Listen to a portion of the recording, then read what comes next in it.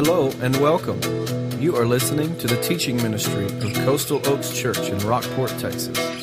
It is our hope that you will be encouraged and that your desire to follow Jesus Christ will be challenged and strengthened as you listen to this podcast. For more information on location, service times, and what to expect on your next visit, go to coastaloakschurch.org. Now grab your Bible and study along with us as you listen.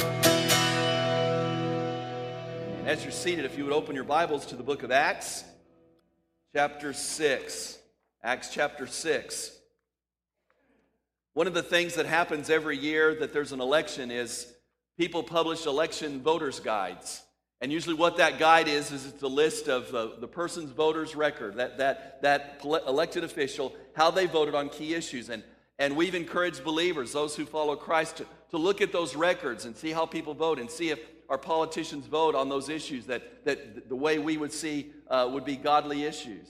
And then I've learned over the years that not only are you to look at the voter's record, but you need to look at the character of the person that you're electing to office.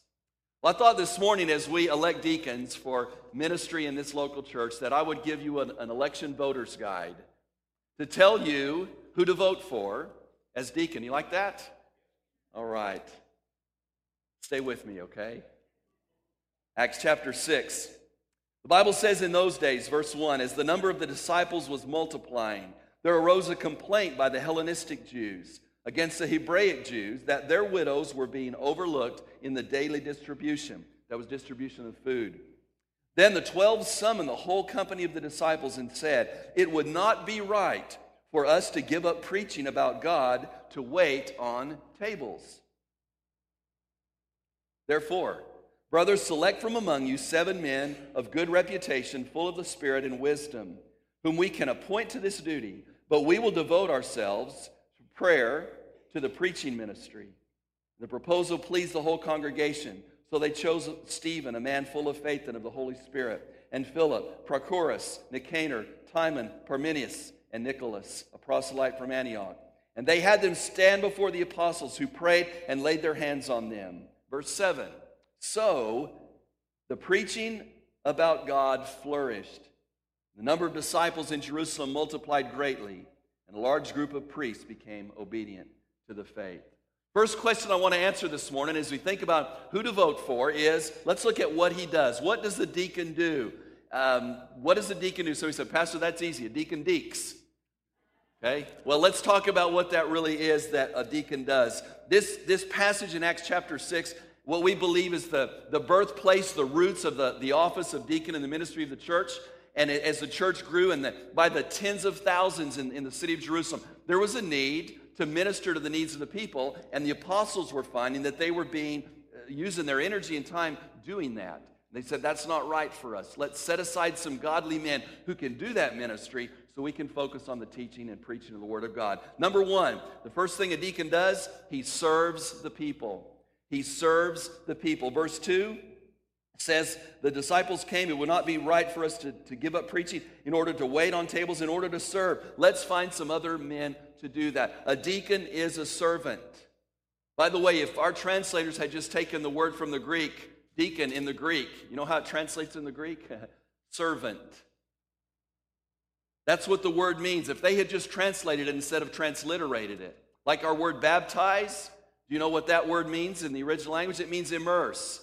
If our translators had translated baptism as immerse, it would settle a lot of issues, because that's what it means. It means to immerse something, to place something underwater.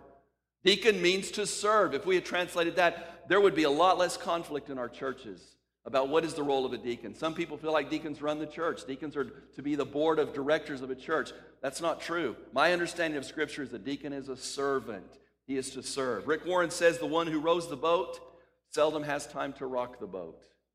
I believe if we put godly men to work in ministry and service, we'll have a fruitful ministry here. Number 2, he simplifies ministry. He serves the people, a servant. He simplifies ministry. Verse 3 says, let's select some men and appoint this duty to them.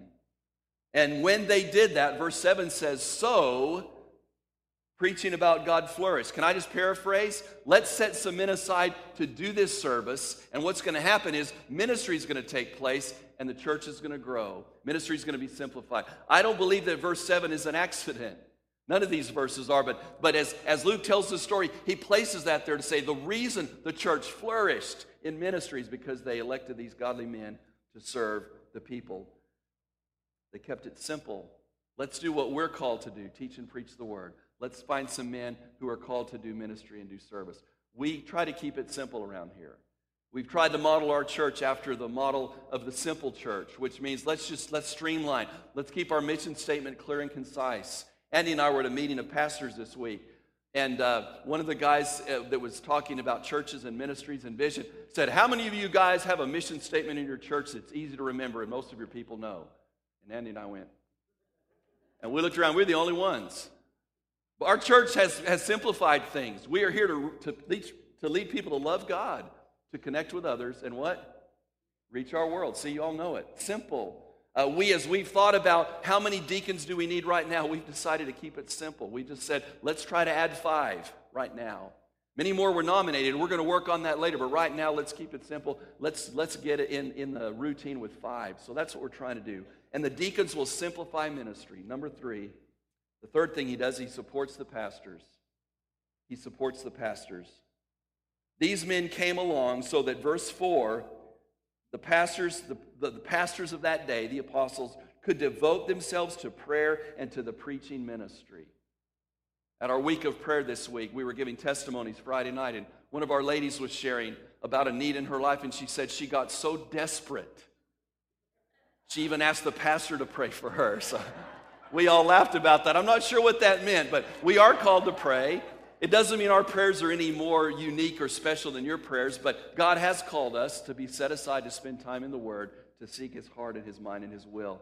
And what the deacon does is he comes alongside the pastor and supports the pastors so they can do that ministry. I think of the illustration in the Old Testament of Moses and Joshua's fighting the battle, and Aaron and Hur come and stand alongside Moses and hold up his arms. As long as Moses' hands were up, they were victorious. When he got tired and his arms fell, they were losing the battle in the trenches. So Aaron and Hur came and stood alongside Moses and held up his arms. That's what deacons do. They hold up the arms of the pastors of the church. Someone said there are 2 kinds of pillars in the church. They're the caterpillars. They just crawl in and crawl out every week. Never know what they're doing. Never recognize them. Then there are the pillars who actually hold the thing up. I like that. Deacons are called to be pillars, to be men who come along and support the pastors. Number 4, he carries out a spirit-filled ministry. He carries out a spirit-filled ministry. In this passage, it just mentions Stephen. In verse 5, the proposal pleased the whole company. They chose Stephen, a man full of faith and the Holy Spirit. A spirit-filled man. A deacon is a man who accomplishes spirit-filled ministry. Not doing ministry in the flesh by their own efforts, but ministry led by the Spirit. By the way, that filled with the Spirit means to be controlled by the Spirit. Look at Ephesians 5:18. You don't be controlled by an outside substance like alcohol. Instead, you be controlled by the Spirit of God. It's just a picture there. You be under the influence of the Spirit. We ask these deacons to be men who accomplish Spirit-filled ministry. That's what he does. That's translation, the deacon deeks. There you go. You have those 4 things. Now, what kind of man is he to be? I believe that's important. Not just as we think about a politician, the voter's record, but what kind of a man is he or she as you think about a politician? What's their character? Let's ask that about these men that we are proposing to elect as deacons. 1 Timothy chapter 3. 1 Timothy chapter 3, as Paul writes his instructions to Timothy, he gives some specifics about those called to ministry. In chapter 3, beginning in verse 8 of 1 Timothy, deacons, likewise, he's already spoken to elders and pastors. He says, deacons, likewise, should be worthy of respect, not hypocritical, not drinking a lot of wine, not greedy for money, holding the mystery of the faith with a clear conscience. And they must also be tested first. If they prove blameless, then they can serve as deacons. Then he mentions the wives of deacons, too, must be worthy of respect, not slanderers, self-controlled, faithful in everything. Verse 12, deacons must be husbands of one wife, managing their children and their own households competently. For those who have served well as deacons, there's that word serve again. Those who have served well as deacons acquire a good standing for themselves and great boldness in the faith that is in Christ Jesus. What kind of man is he to be? As Paul writes to Timothy, he gives character traits. He gives the kind of man that a deacon should be. Let's walk through and look at these. First of all, he is admired by the congregation. Admired by the congregation. Verse 8 says, he should be worthy of respect. Respected, admired, looked up to. We've said this before. The office of a deacon, the role of a deacon, shouldn't be something we have to go turning over rocks looking for these guys. There's got to be a deacon around here somewhere. Somewhere. What happens with deacon ministry is it ought to be obvious to the whole congregation. That man is already there. He's already being that kind of man, a man who's worthy of respect, a man who is admired by the congregation. I don't mean admired in a way where we idolize that person, but someone who's admirable, a person who is respected. The New American Standard says they should be men of dignity. Did a memorial service yesterday afternoon out on the beach at Port Aransas. Cold. I'm glad I wore my jacket. We stood out there for quite a while. But as we shared, it was for Verna's uncle, and he had a job where he had a beach rental place out there on Port A for years. He's gone to be with Jesus now. So we stood out there and some family and friends gathered. But what was so cool is a whole bunch of folks from the community were there. And they gave testimony as to how Travis had impacted their life. How this one had a need or that one had a need. I thought, how cool is that? This guy, I didn't even know about his job out there. I knew he did that, but I didn't know what was involved out there. This guy had so impacted his community that they respected and they admired him. That's what a deacon is, admired. Secondly, he is authentic. Authentic. Again, verse 8. He is not hypocritical. He's a man of integrity. He's genuine. The NIV says he's sincere. New American Standard says not double-tongued. The Message says he's not deceitful. Authentic, genuine. The kind of man that we should elect as a deacon is the kind of man who is transparent, who's clear, who's obviously a genuine believer. I don't know how many schools do it now, but I can remember when some school systems told the kids that they had to bring clear plastic backpacks to school. So that, what was that all about? Because they didn't like the color blue and green? No, it's because the administration needed to be able to see what was in those students' backpacks. Isn't that wonderful that we've come to that? I remember when I first saw those on sale, I said, what's going on here? Well, that's required in the school district now. So people can see what's inside. That's what you call transparency. That's what you call authentic. We know what this kid's carrying to school. A deacon should be a man who is authentic, who is genuine. No fake, no phony, no pretending, no putting on airs. A genuine person. Number 3, he avoids alcohol. A deacon is one who avoids alcohol.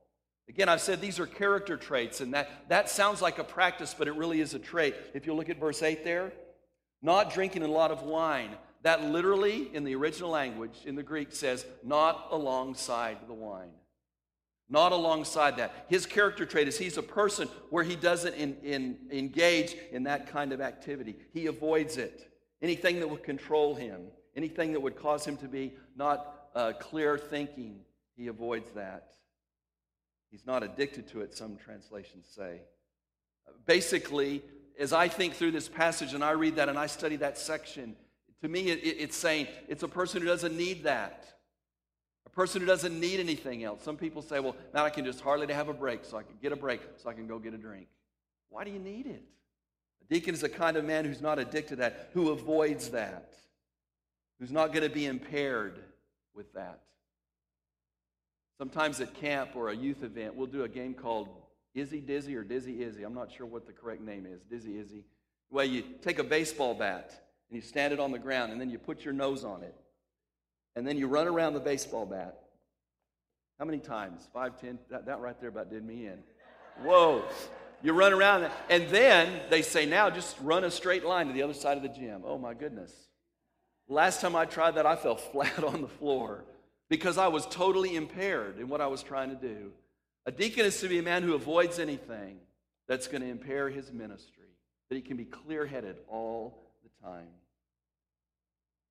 Number 4, He is not attached to money.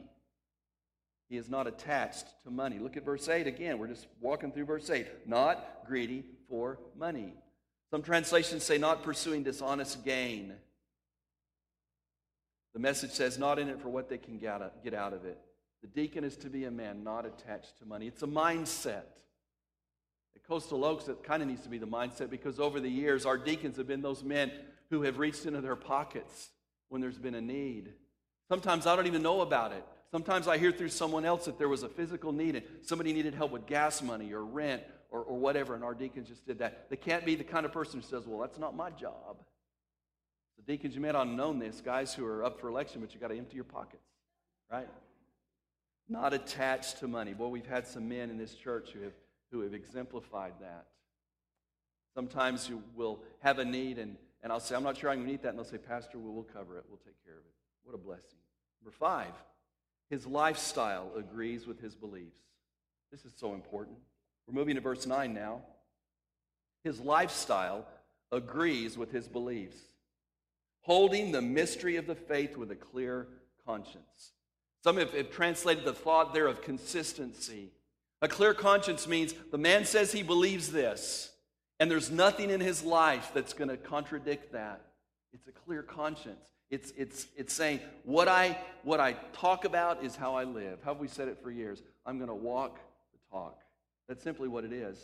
You walk the talk. Your life agrees with your beliefs. That's so important. There's nothing in this man's conduct, nothing about his attitude that would bring into question that he practices what he preaches. He lives what he says he believes. He walks the talk. Sometimes in our office here at Coastal Oaks, there will be an office prank. It'll be something funny that we'll do. Nobody gets hurt. Usually no one gets hurt.